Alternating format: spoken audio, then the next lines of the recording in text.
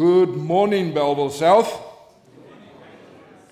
What a wonderful week we've had together. I have truly been blessed to share this time with you, and thank you so much for your kindness and hospitality and the time I could have spent with you. I spent some time with your youth this morning. You are blessed with wonderful youth in this church. And I told them that the church as a slogan, we often say the youth is the future of the church. Yeah. Have you heard that before? Yes. I just want to tell you this morning that's a lie. It's not true. The youth is the church. If the youth only has a place in the future, they feel that they do not have a place now. And embrace your youth and love them. I want to see the hands of those who love the youth in this church. I want the youth to look. Everyone's hands up. I don't have my glasses, so if your hands are down, I'm missing it. But embrace your youth. Love them. Give them the support that they need in everything they do. And may God bless you, young people. It is not easy being a young person today. And support them in everything they do for God. It's truly been a wonderful journey, as I say this last week, and we've been looking at certain of the prophecies and themes from the Bible and from God's Word, and today we will be looking at an investment you cannot lose. Some of you might have in the past made investments in certain schemes which has brought out a loss in your lives, maybe lost an investment, money that you really needed. And if I can tell you today that the investment we speak about now is 100% guaranteed, would you believe me? We know what the theme is about. It's about money.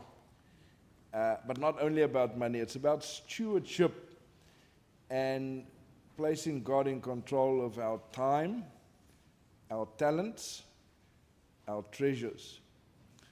And as we contemplate this, we will be speaking about money, but remember, it's more than that. And so I want to just start with a few short quips which we hear about money often in life. Someone once said, "Money talks." Well, my money talks. It says, "Goodbye, goodbye." It's all I hear it saying all the time. And someone else said, the golden rule is that he who has the gold rules. Sadly, that is true, in a sense. Don't let it be true of you. And then the third one, I'm saying this carefully. Someone once said that time is money, and money is time. And women are both. Or men. Our next theme will be on family life and how to get relationships back together again. You can apply that one whichever way you like. But we joke about money often, but it is a central part of our lives. It makes the world go round, and it makes life easier, but it also comes at a price. Now, God owns everything in this world. Do you agree? If you pray for R1 million today, can God give it to you? Yes. Have you ever prayed for that? Why not? If you believe God would give it. Maybe God gives us just as much as we can handle. If God were to give me R1 million today, would I be a better person? Would I use it for God's kingdom or for selfish endeavors? And I was thinking about this a while back when I was going through a bit of a financial dip in my life. You know, you have those times where there's not enough money to fill the month. And I was thinking, Lord, if I had more, I could also do more for your kingdom. Yeah. And I'm not bribing or manipulating God. I'm true and honest in my assessment. And then I had this impression. But if you use what you already have for your kingdom, I can trust you with more. And I didn't like it, but it is true. If we are faithful in that God gives us, He can trust us with even more. And the more He can trust us, the more He will give us.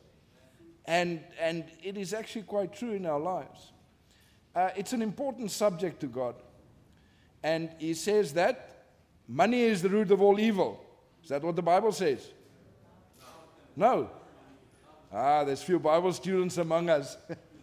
The love of money is the root of all evil. And what it is in essence saying, it is not only the love of money, but it says the love of money above the love of God. That is the root of all evil. If you love money more than God. We all need money. We can't get around that.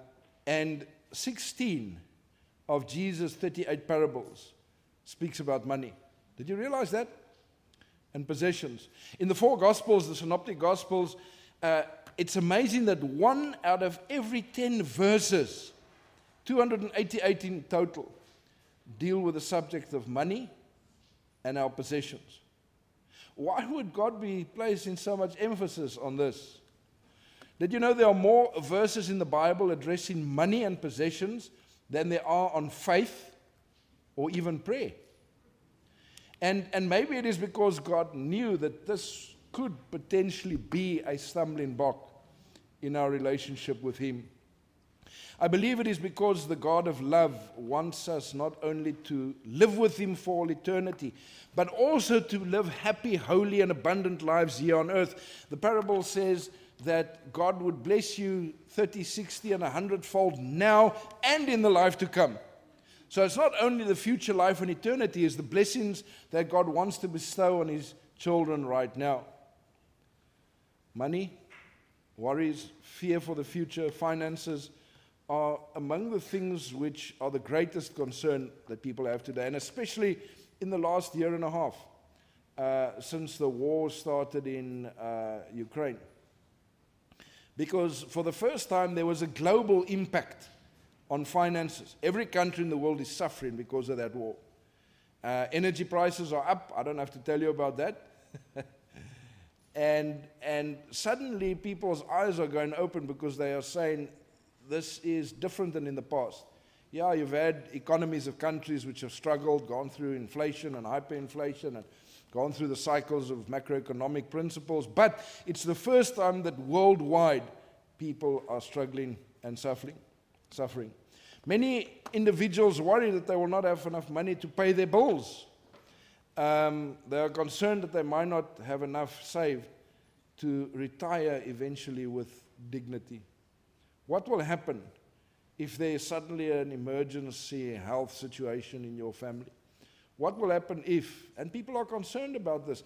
And I believe as Christians we can give a good answer, a biblical answer. Now the one challenge is that a lot of modern preachers use the prosperity gospel to draw members. And it is based on a false premise in the book of Chronicles, a prayer of Jabez, Jabez's prayer, which says, Lord, help me to have a bigger territory, enlarge my territory. But then they stop there. And they say, the more you give me as pastor, the more you will be blessed. And the pastors are buying bigger and smarter cars and aeroplanes and have billions literally in the bank. And the members are sometimes suffering, but they keep giving because they are manipulated by the pastors through this idea of the more you give me, the more you will be blessed. And some are experiencing real blessings. I've heard testimonies of people saying, I gave my pastor a car.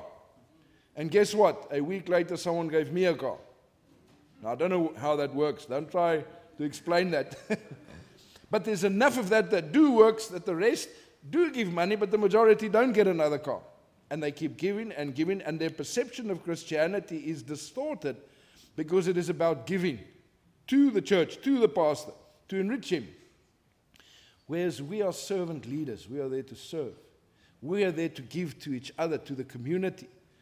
And so sadly, this whole picture of God's intention has been distorted. And a lot of people are moving away from traditional Christianity because of this. And they're still looking for God, but they do not find it in Christianity. And we can offer the true picture of who God is. Now, the problem with the prosperity gospel is that the prayer of Jabez actually says, enlarge my territory so that I can be a blessing to other people. So that I can use this larger territory, be it in his view land, but it can also be your influence, your money, whatever you have, to bless other people. Not to bless myself, not to enrich myself, but to bless other people. And as we mentioned earlier, God gives us perspective of riches in life, because one of the great things that people have killed for throughout all the years, that people hunger for and look for, is money. And the basis of money and the fiat system is gold, the gold standard. Well, that has changed for a lot of reasons, which I don't want to go into now. But gold has always been something which has been the most precious of all metal. People will kill for gold. Even the prophecy that we studied in Daniel chapter 2 starts with the head of gold, and then subsequently metals of lesser value as the kingdoms become smaller and less influential. And God turns his kingdom upside down, because in heaven, gold is used for paving. That's what it is. It's what people walk on. It's of the least consequence. That which is the most important to some people here on earth. In heaven, there's so much that they tar the roads with it. And I believe God does this because he wants us to have perspective, that if we are focused on riches only on earth, we're going to get to heaven and we're going to be disappointed. Because that was so important here for us, if that is of no consequence in God's kingdom. God never intended that you and I were to worry about finances. In fact, even in this troubled world, he wants us to trust in him and know that he holds the future in our hands. What does that beautiful song say? He's got the whole wide world in his hands. And therefore our scripture reading reminds us that do not worry. This is so difficult. All of us have stress and worries. Not necessarily about finances, but about health issues, about toxic relationships, about whatever it may be that you're struggling with. Bring those worries to God. Bring the crosses that you are bearing, the worry, to God. I heard someone tell a fictional story about this person who was carrying this cross, and it was a big burden, and he was worried and concerned about it. And so he said to God, it's just too much, I cannot do it anymore. And God said, fine, you don't have to carry this cross anymore, bring it to me. So he brought it to God, and God said, you see that door there? Yeah, you put it in there, and leave it there. But every person has to take a cross and has a burden to bear. So you can leave that there, but you have to bring out another one. So he gives the cross to God. God takes it into the room and leaves it there, and he feels kind of relieved. He doesn't have this worries and burden anymore. But he has to have a cross, but it doesn't have to be such a difficult one to bear. So he goes into the room to select another one, and now he's looking, and there's these big crosses that one has to bear. It fills the whole room, and there's smaller ones. But right under the table is like a little mini baby cross, just this size. And he says, that one is enough for me. I can bear that one. So he crawls underneath, and he picks up this one, and he comes out with it. He said, how about this one? And God says, that's the one which I just put inside. That's the one that you were bearing. And so we get perspective that even in the struggles and the worries we have, there are other people which are struggling even more, which are going through bigger issues and deeper problems. So do not worry. In essence, a Christian should not have any stress in his life, because you give all the problems to God. And I know it's an oversimplification, because life is troubling at times. But leave the worries today. When you leave this church, symbolically, you leave them here and you go out without those worries. But it refers to specific worries, saying, what shall we eat, or what shall we drink, or what shall we wear? For your heavenly Father knows that you need all these things. Now, in another portion it says that he provides these things to us while we are asleep. It is the heathen that worry about these things. And think about your prayer life. The majority of our prayer lives is about these questions. What we shall eat, what we shall drink, health issues, and so on. God says that we shouldn't even be concerned about that. We must leave it to him, because he will supply in all our needs. And he uses beautiful illustrations of the sparrow that falls. He uses the illustration of the grass, which is here today, but tomorrow it's burnt. Now, what is grass? It's just grass. And a wildfire comes and it burns it and it's not left. God says, I'm even concerned for that. How much more will I not look after you, the crown of my creation? And we sometimes lose this perspective when we focus on the problems, when it becomes overwhelming. But take it to the Lord, and He will supply in all your needs. Does that mean that you will have an easy life? Not necessarily, but He will supply in all your needs. And that is a promise, and that has been guaranteed. Now, the problem with finances and challenge with this all started in the Garden of Eden. I want to go back there for a while. Planet Earth had just come from the Creator's hands in all the beauty and splendor and perfection, glorious beyond description. The stroke of the master artist greeted the eye of every turn. Magnificent sunrises were rivaled only by the breathtaking sunsets. Peaceful lakes nestled between hills, blossoming vines and gorgeous flowers delighted God's creation. Songbirds filled the air with their melodious songs, and animals in the lush meadows played and roamed around unafraid. How Adam and Eve must have enjoyed the perfect world that God created for them. But there was more. The Lord planted a garden, and He put the man who He had formed, says the Bible in Genesis 2 verse 8. And just think that somewhere amidst this beautiful wonder of the newborn world, God designed a garden home for Adam and Eve. Not only did God create a beautiful place for them to live, He also explained the delightful food that He had prepared for them. He said, I have given you every herb that yields seed, which is on the face of the earth, and every tree who yields seed. To you it shall be food. Adam and Eve had no bills to pay, no taxes to worry about. They walked out, they took fruit, they ate. That's why I'm longing for the new heaven and the new earth again. No locks, no keys, no vandals, no burgers, no hospitals, no pharmacies, no funerals, no undertakers. They're going to have no work, the doctors and undertakers in heaven, because there's nothing for them to do anymore. They enjoyed perfect health and endless youth, their undying commitment to each other and God, boundless love.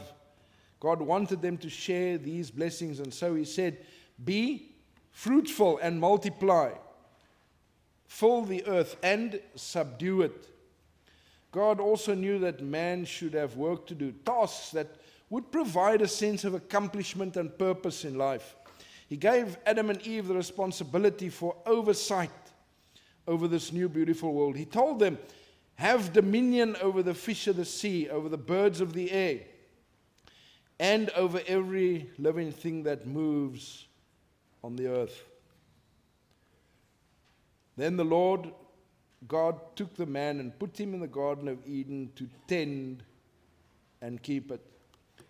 While everything belongs to God, He entrusted to mankind the stewardship of planet Earth. Steward is one who acts as a supervisor of finances or property for another. As we see in the Bible, God is the owner, and we are the stewards managing His property. Now, if you are an owner and you have someone managing for you, where does the greater stress lie? It lies with the owner. Because the manager can technically walk away. Yeah, there's a bit of worries, but it's the owner's property. And that is why we can take our concerns and our worries and bring it to the Lord. While everything belongs to God, He has entrusted us with this responsibility. The Bible says the earth is the Lord's and all its fullness, and the world and those who dwell therein. Everything belongs to God. And again God says in Psalm 50, for every beast of the forest is mine, and the cattle on 1,000 hills. I know all the birds of the mountains and the wild beasts of the field are mine. A beautiful description that everything belongs to God and that it is His concern, and He maintains that through the regular cycles in nature, through the beauty of His creation. Even our ability to work and earn money as a gift from God to us. We do not own anything. And often we mistakenly say, I'm bringing my tithes back to God. No. And even when we do return God's tithe to Him, the other 90% is also His. This 10% is just the acknowledging that everything belongs to Him. And we often forget that. And once we've paid our tithes, we sometimes feel, well, then I can do the rest, with the rest what I want to, because I've given God His part. Everything belongs to Him. And as our Creator, God has a claim on our possession, on our lives. Moses wrote in Deuteronomy 8, verse 18, and you shall remember the Lord your God, for it is He who gives you the power to get wealth, that He may establish His covenant, which He swore to you, to your fathers, as it is this day. As this verse says, it is He who gives us our wealth. Everything we own, everything we have comes from God. When Adam and Eve were placed in the garden, God gave them specific instructions to follow. Of every tree in the garden you may freely eat, but of the tree of the knowledge of good and evil you shall not eat, for in the day you eat of it you shall surely die. Genesis 2, verse 16 and 17. This was the test of man's loyalty. It was also a reminder that God was the ultimate owner of everything. And by obeying God's commands, they would demonstrate their love for Him and acknowledge Him as the owner of everything. By being faithful stewards, they would be able to live forever in this world and in this paradise. But, sadly, Adam and Eve failed the one simple test God had given them. They failed to live in recognition of God's ownership of everything, and instead disobeyed the one who had given them the freedom to eat of all the trees, to do almost anything they desired. They lost their innocence, their happiness, their garden home. They fell from royalty to slavery. Satan and the host of angels rejoiced. But many centuries later, and we spoke about this in one of the previous presentations, Satan's dominion would be shattered by Christ's birth in this world. Because after giving the dominion to Adam and Eve, through the act of disobedience, they transferred that dominion to Satan. That is why he is referred to as the God of this world. And the devil's plan was to deceive the divine Son of God, like Adam and Eve. After Jesus had finished fasting for 40 days, Satan, in the third temptation, took him up to the hill, and he showed him all the kingdoms of this world. Now, this is after the temptation of the bread and jumping off the temple. And he said to him, all these things I will give you if you fall down and worship me. How arrogant! Who gave him the right to offer God all the things of the world? Well, not really, because Adam and Eve gave that right. When through their disobedience, they transferred the authority to the devil. And now he could circumvent the cross by bowing down and acknowledging that Satan is the god of this world. It was a real temptation. When I read this the first time and the first few times, I couldn't understand how this is a temptation. I would have laughed at this if I was God, because he does have no right. But yet he did. And it made it a real temptation for Jesus. Fortunately, he was victorious through this temptation, and he bought back the dominion of this world by being the second Adam. Where the first Adam had fallen, the second Adam was faithful and victorious. And now he has bought back the world from Satan and his dominion.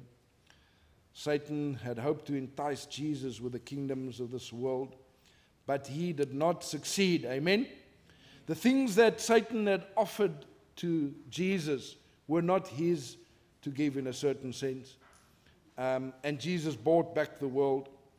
Through Satan tried to tempt and entice Jesus for the next 3.5 years. He faithfully obeyed his Father's will. And when Jesus died on the cross of Calvary, Satan was defeated. His fate was sealed forever, and Jesus bought back the world. He was the conqueror, and Satan was vanquished. Sadly, the final fulfillment of this prophecy has not happened yet. We're close to that time. And everything we are and everything we have was made possible by the gift of Jesus on the cross. Whether we know it or not, whether we love Him or not, our very lives and everything we own is because of Him. Not only is He our Creator, but He is our Redeemer, our Sustainer. And like Adam and Eve, we are stewards of what God entrusts to us. So what does God require from us? Thankfully, the Bible is very clear about our responsibility.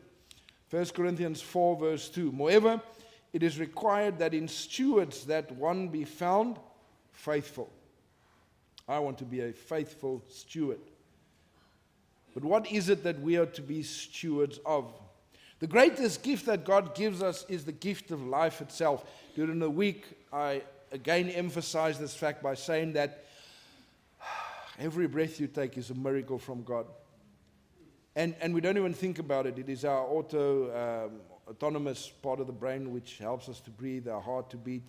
But every second passing by is a miracle.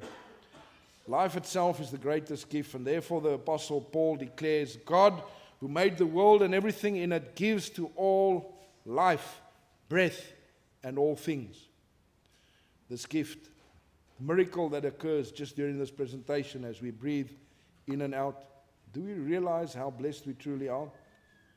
Life originates with God, and He sustains it. Every heartbeat, every breath of air, every pulse in our bodies is a gift from God. Paul writes in Romans 12 verse 1, I beseech you therefore, brethren, by the mercies of God, that you present your bodies as a living sacrifice, holy and acceptable to God, which is your reasonable service.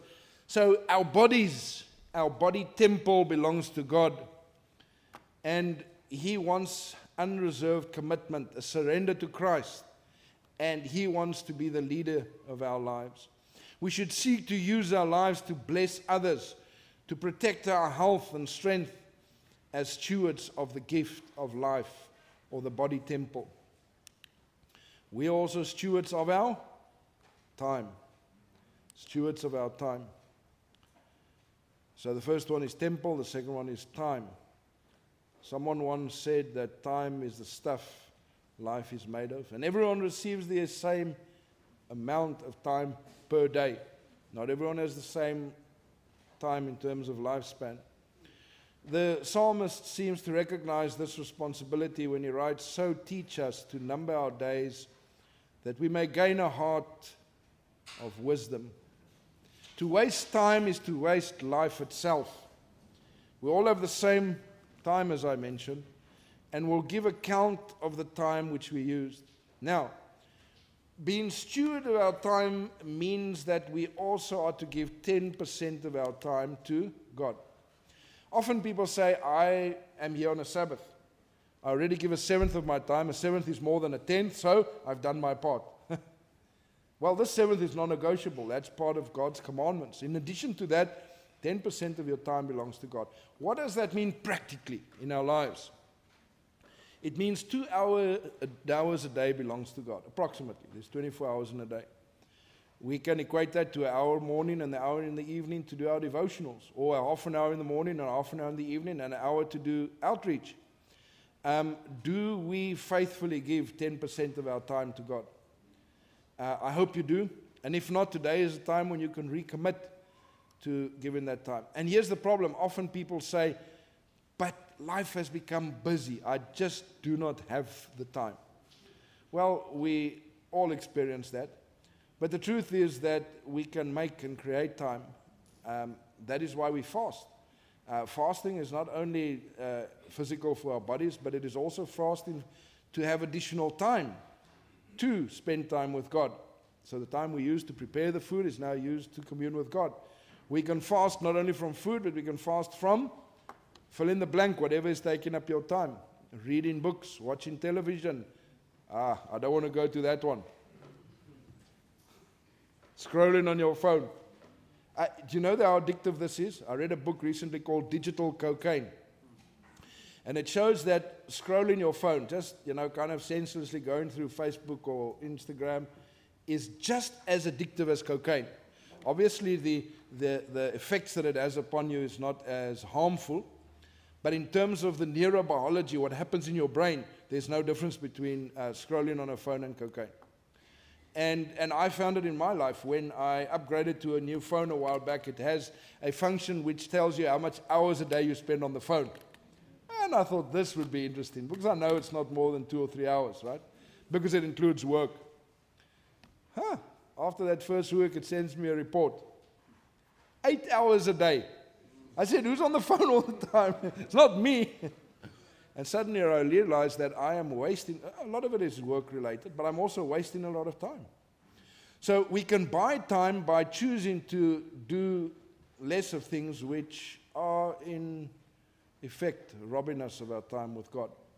About 15 years ago, 17 to be exact, when I moved into the place where we now live, there was no television dish or way to get television. And I didn't have money. And so I said to my wife, let's do without television for a while. Because we don't have money in any case. But I kind of motivated it as a moral decision, but it was actually a financial one. And she said, yes, let's do that. And the first month or two turned into a year or two, and now it's been 17 years that I don't have a television. And it is one of the greatest blessings in my life. Because the time which I used to spend, and I wasn't addicted, but sometimes you get home, you're tired, you just go and lie there and flip through the channels. And when you see 3-4 hours have passed, you know what it's like. In fact, they say that the rapid scene of change of television has a semi-hypnotic effect on you, because one of the ways you can hypnotize people was with a flashing light. And in the old days, the scenes were long and slow. You'd have 15 to 20 seconds of a scene. Now it changes every 2 to 3 seconds. And that it has a semi-hypnotic effect. And that's why we cannot help it. In essence, once we sit there, we stuck 4 hours later and like, why am I watching this? It's not even something I'm interested in. But the point is that it was one of the best decisions I made for my spiritual life, and it bought me so much time. And I actually feel bad that I did not make it for the right reason initially. But here's the thing, a while later I found out that what I'd gained through not having television, I lost through my cell phone. And I have to discipline myself to make sure that I have enough time. So practical ways in which we can buy time. I'm trying to be real here, and I think we're all in the same boat when it comes to these things. One way we can acknowledge God's ownership of our time is by remembering the specific time He requested us to recognize Him. Not only the Sabbath, but on a daily basis, spending time with you. We are also stewards of our talents. That's the third T. So we've looked now at our temple, our time, our talents God has given us. And you might say, but what specific talents has God given me? Well, firstly, everyone received talents. If we think of the parable of the talents, the first one received 5, the second one 2, the third one 1. Was there a fourth man standing there waiting who didn't receive any and he went away empty-handed? No. And because of that, everyone in this church, I want you to know that you have been gifted by God. You have received talents to fulfill His gospel. And don't think that some are less important than others. Because often we think that this is an important one. You only have the gift of, or the talent of, it's not that important. And that is why He says, can the nose say to the ear, or the foot to the leg? Each one of God's people has an important role to play. And develop those talents. Make sure as church that you create an environment where people can fulfill these talents. Everyone has talents. And we often think of the things that are recognizable, like the ability to sing or write or speak. But some talents are not that obvious, but just as important. The ability to make others feel accepted and comfortable. The talent of entertaining and hospitality. The gift of listening ear and understanding heart. The gift of knowing when to send someone a special WhatsApp. Now I'm back at my phone again. Then it's been used for good. But send someone a special message or go and visit that person is just as important, because it can save a soul for God's kingdom, just as much as those which are a lot more obvious. Every ability we have to bless others is a gift from God. And Paul writes, and what you have, let me repeat that again, and what do you have that you did not receive? Now, if you did indeed receive it, why do you boast as if you have not received it? Everyone has received it. And I encourage you to develop those gifts. Not only are we stewards of our temple, our time, and our talents, but finally we're also stewards of our tithe, or our money. So it's the 4 T's. The temple, time, talents, and tithes, or money, we have received. In the Bible, it is clear that those whose lives were dedicated to God were also generous with the finances they received from Him. And it actually starts one day when Abram's nephew Lot and his family were taken captive from their home in Sodom by an enemy tribe. And when the news reached Abram, he determined to rescue Lot and the others. He prayed for God to be with him and give him success. And God was with him, and Lot and his family were rescued. And the treasures taken by the enemy were recovered. As Abram approached Sodom, the king came out to meet him, urging him to keep the treasures he had recovered and only return the captives to their home. But Abram refused to take anything for himself. Melchizedek, the priest of God, brought Adam a meal and blessed him, and Abram gave him a tithe of all. This is the first time in Genesis 14, verse 20, where we read about this. Abram wanted to express his appreciation for God's guidance in securing the rescue of Lot. And instead of receiving from the king, he now gave. His returning the tithes acknowledged God's ownership and blessing. We can never outgive the Lord. Never.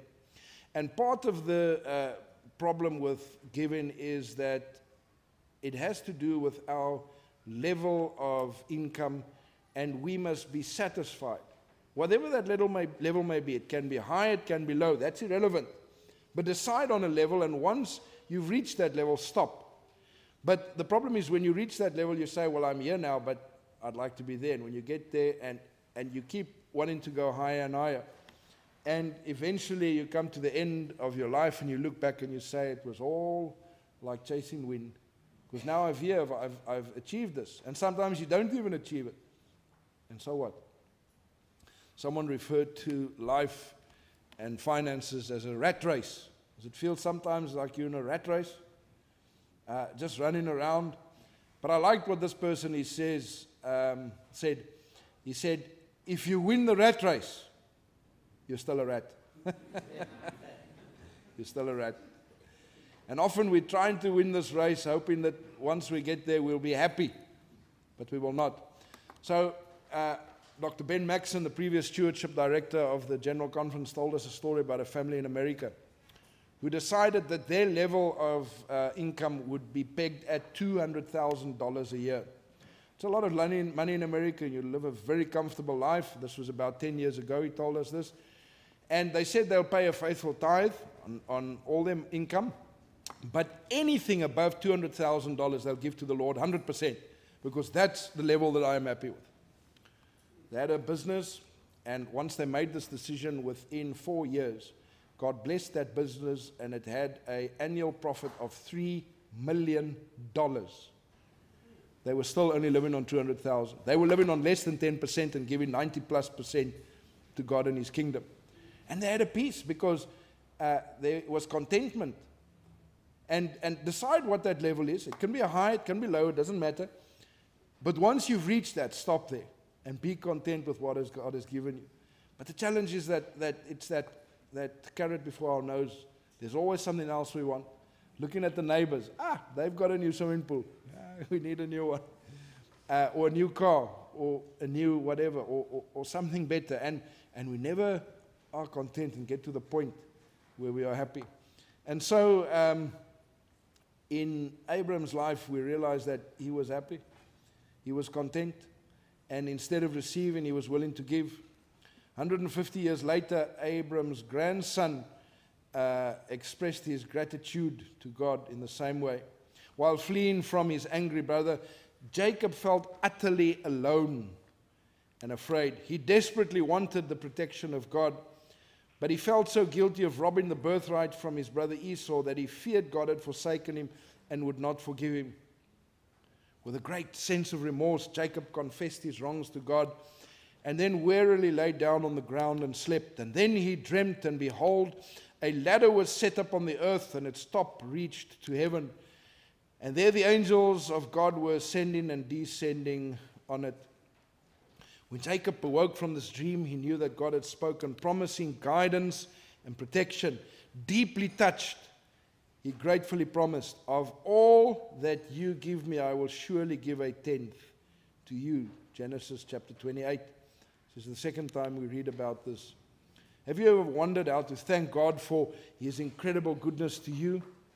The gift of family, friendship, health, material blessings.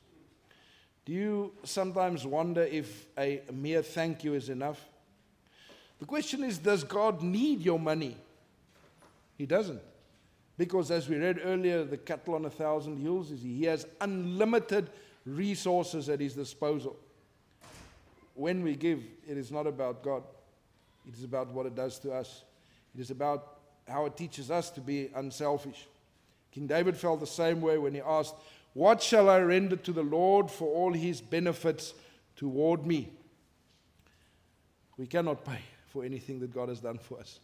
And we're not trying to bribe our way into heaven or pay for that reason. The Bible principle of stewardship provides a tangible way of expressing our appreciation for God for all His benefits. And God has unlimited resources to His disposal. I quickly want to share a testimony in my ministry. The last church that I ministered to, at one stage we decided to print a DVD called "They Have Made Void Thy Law" by Professor Walter Feit. And we want to distribute this DVD at different churches and hand it out to people. So we had enough money in our budget for 2,500 of these DVDs. And I went to the church board, and as a pastor, I wanted to cast a vision. And I said, let's think big. Let's do 5,000. Yeah, but we only have money for 2,500. But let's take a step in faith. Yeah, but.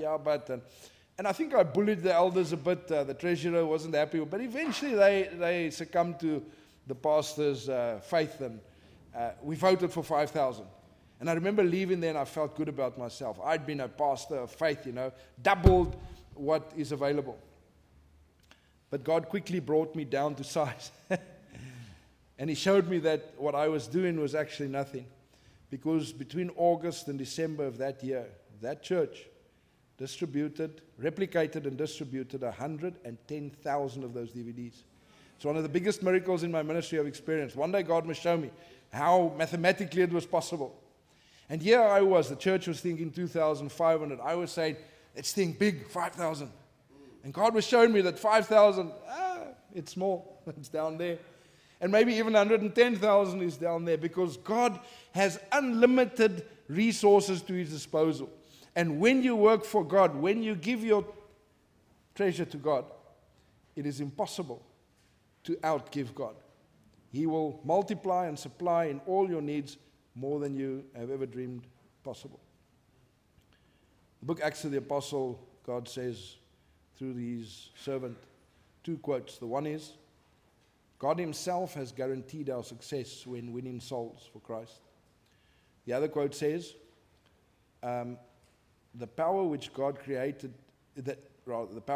used to create the universe is at our disposal when winning souls for His kingdom. Unlimited power. God has guaranteed the success. Why are we still here? If one thinks of those 2 quotes and we bring them together, there's no reason why we should still be here. And I want you to think big, bigger than you've ever thought. Because if the vision you have for this church or for your personal finances for the sake of God, again, can be accomplished through hard work, then all you need is hard work. But if you have a God-sized goal for your church, and this is not only finances but also evangelism and outreach, If you have a goal which people say this is impossible, that is the type of goal I like. A stretch goal. A goal which drives you to your knees. A goal which is impossible to fulfill on your own. I like it when people say it cannot be done, because now God can show that it can be. And it's not me. It is God and His kingdom. So think big. Think bigger than you've ever thought before. Think unrealistically big. Think so big that people laugh at you and say, this cannot be done. And then go to your knees and God will fulfill and supply all. I wish I could share the miracles I've experienced with this principle. I will keep you busy till tonight with that, but I won't do that. But think big. Because we serve a God who has unlimited resources to His and to our disposal when saving soul for His kingdom. The first written instruction, we've looked at a few times when people gave tithe, but the first written instruction of returning a tithe is recorded in the book of Leviticus. And all the tithe of the land, whether the seed of the land or the fruit of the tree is the Lord's, it is holy to the Lord. As we return a tithe, we are continually impressed with the truth that God is the creator and the source of every blessing. And how is it to be used? The book of Numbers explains, behold, I have given the children of Levi, which were the ministers in the service of God, all the tithes in Israel as an inheritance in return for the work which they performed, the work of the tabernacle of the meeting. Throughout the Bible, we find that tithes were always dedicated to support the ministry. The New Testament, Paul says, do you not know that those who minister in the holy things eat of the holy things of the temple, and those who serve at the altar partake of the offerings of the altar? So it is quite simple how it is used, but here's the challenge. We are living in what sociologists and theologians call a postmodern society. So in essence, what this means is 2 generations or 3 generations back, people thought differently. The baby boomers, the Generation X, Generation Y, the millennials, they all have different ways of thinking about things. And 2 or 3 generations back, people gave to the cause of the Lord without asking questions. They just gave because it's the right thing to do, and God would bless it. The next generation gave, but they asked the question. They would give and say, what are you using this for? And if you were using it for wrong things or for unbiblical things or not being used well, they would stop giving sometimes. They would question that. And I think it's a fair question. The latest generation asks 2 questions. What are you giving it for? And why are you using it for that? Isn't there a better way in which we can use this? And also a fair question. And therefore we must be faithful stewards when using the money which our members have entrusted. And I think of the little old lady who uses a little bit less energy in the winter so that she can give a faithful tithe. And the church sometimes, not in the Cape Conference I hope, but sometimes misapplying and misappropriating those funds. How does one bring these 2 together? I travel extensively throughout the division territory in the countries of Malawi, Zimbabwe, Zambia, Angola, Sao Tome and Principe, Madagascar, and 3 of the countries that I minister in, Madagascar, Malawi, and Mozambique, are in the top 10 poorest countries of the world when measured by GDP per capita. And I look at this poverty, and I look at Zimbabwe, which has hyperinflation once again. People getting a salary and rushing to the store, to the shop to buy anything. Because tomorrow, if I take that same money, it's worthless. But at least if I buy something, I can barter and survive. I recently spoke to someone from Cuba. A pastor's average salary in Cuba is 3,500 pesos. And a 5-liter can of oil costs 2,000 pesos. A dozen, actually 24, 2 dozen eggs cost 2,500 pesos.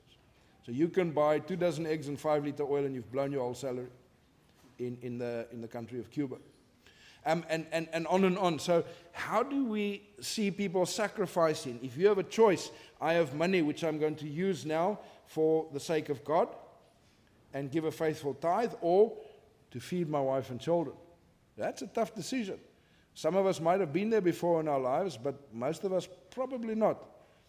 And when people make the decision to even sacrifice a meal to be faithful to God, we must use that money correctly. And the fact that people are questioning and asking these questions is not wrong. I believe it's correct. It is part of the postmodern thinking, but I think we must be held accountable. And sadly, accountability in God's church is sometimes low. So I'm speaking very straightforward because this is the realities that we have to face. Christ commended the tithing system of his day, even as he rebuked the scribes and Pharisees for their narrow-minded approach to religion and to giving. We read in Matthew 23, "For you pay tithe of mint and anise and cumin, and have neglected the weightier matters of the law, justice and mercy and faith. These you ought to have done without leaving the others undone." So the Pharisees in the day and the scribes and the Sadducees would weigh out even the herbs, 10%. They would count those little herbs and weigh that. That is God's tithe. But the widows and the orphans were being neglected. So they were exact in the way they were performing the rituals, but at the cost of people's lives. And God says that is also important. Do not neglect being faithful in your tithe, but do not think that once you have done that, you have done everything that is needful. Perhaps you may be wondering how it is possible to give a faithful tithe. If you look at your budget, look at your income, it is sometimes difficult. And one of the best ways to be faithful in tithing is to get rid of debt. And I have a whole series actually on debt and how easy it actually is to get out of debt. And it is possible to do that. But if you don't have debt, you have so much more that you can do for God's kingdom and for his cause. And some people have asked, should I pay on my net or on my gross? Well, do you want to be blessed on net or on gross? I guess that's the question. You can never outgive the Lord.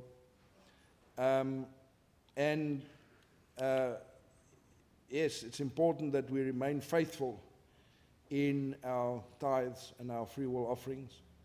Malachi says, "Bring all the tithes into the storehouse, that there may be food in my house. And try me now on this, says the Lord of hosts, if I will not open for you the window of heaven and pour out such a blessing that there will be not enough room to receive it." We read this often when we do our offertory reading as part of the preparation of our hearts.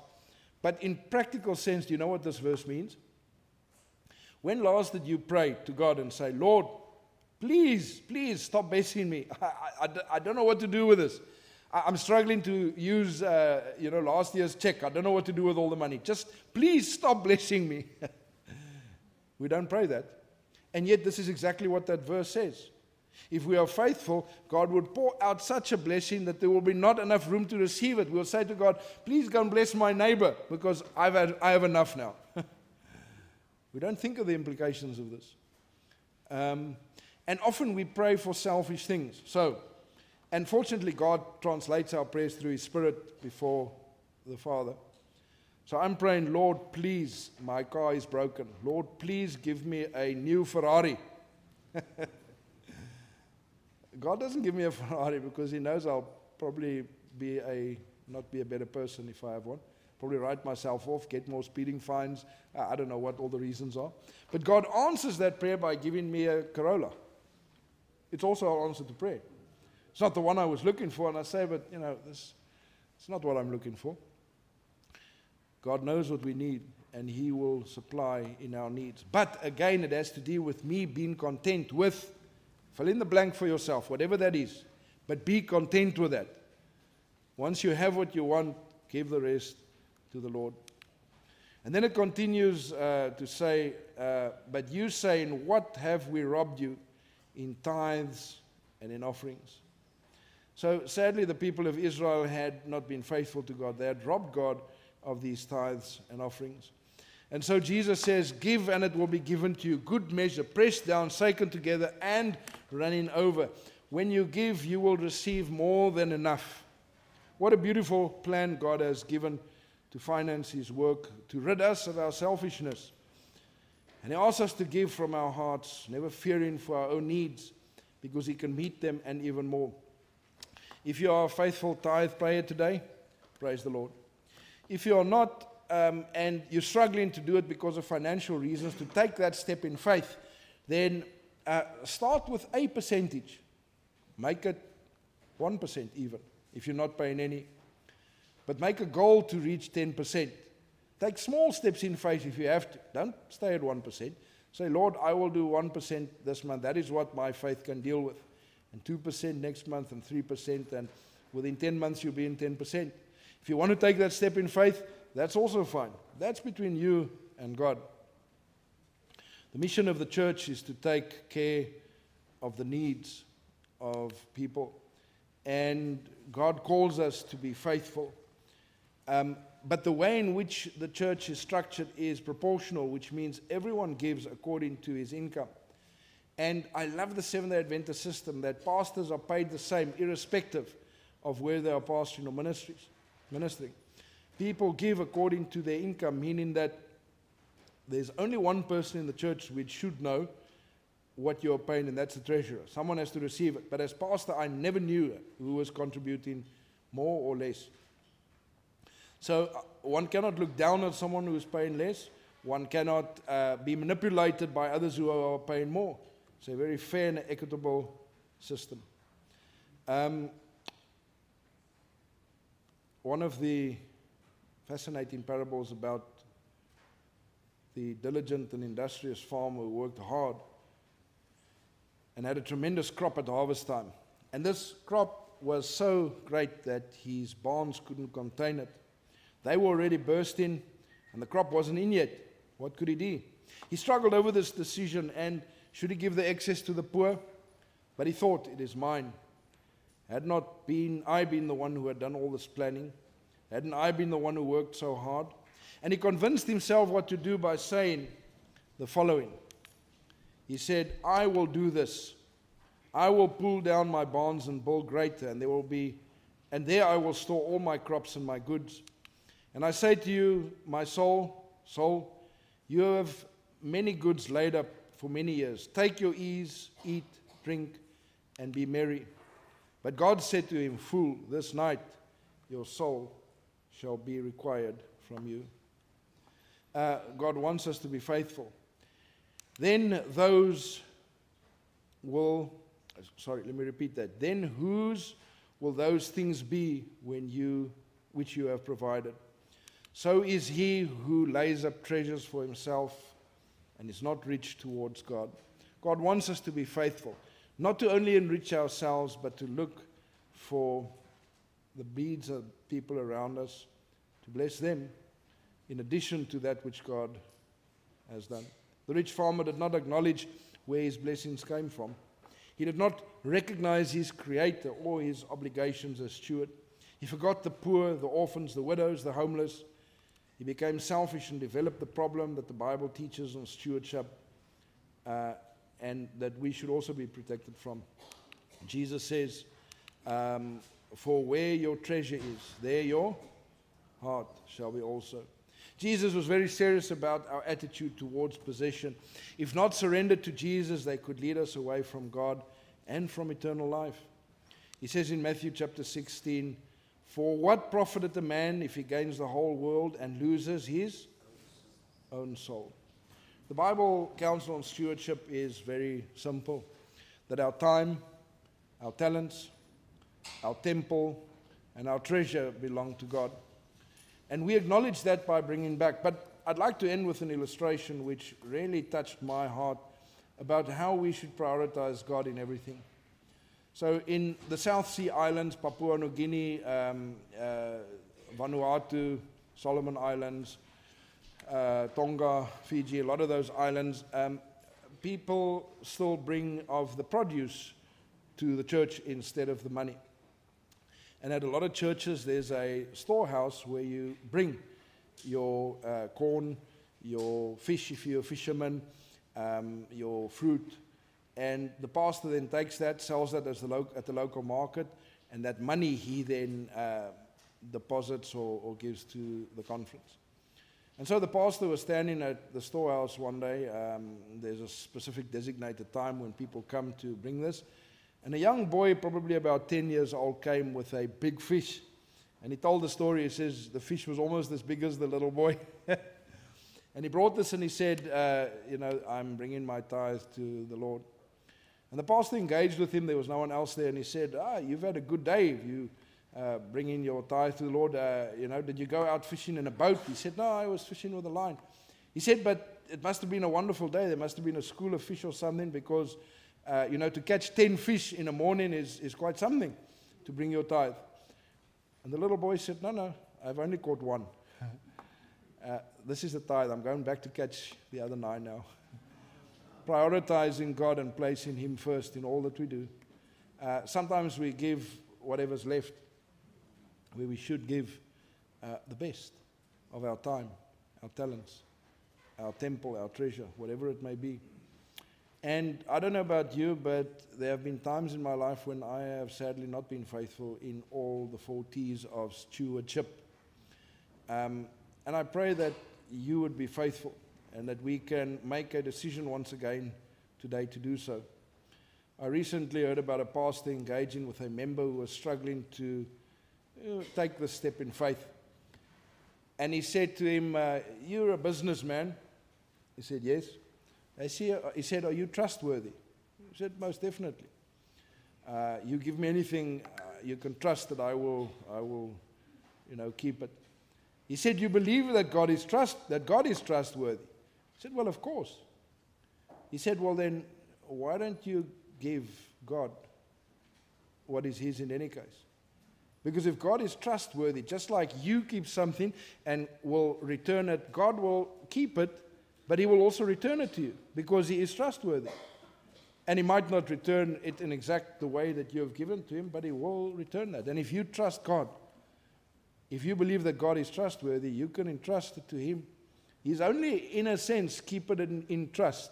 And when He sees your needs and when He sees you exercising your spiritual stewardship the way you should, He will then just give what you've given to Him back again to use for His kingdom.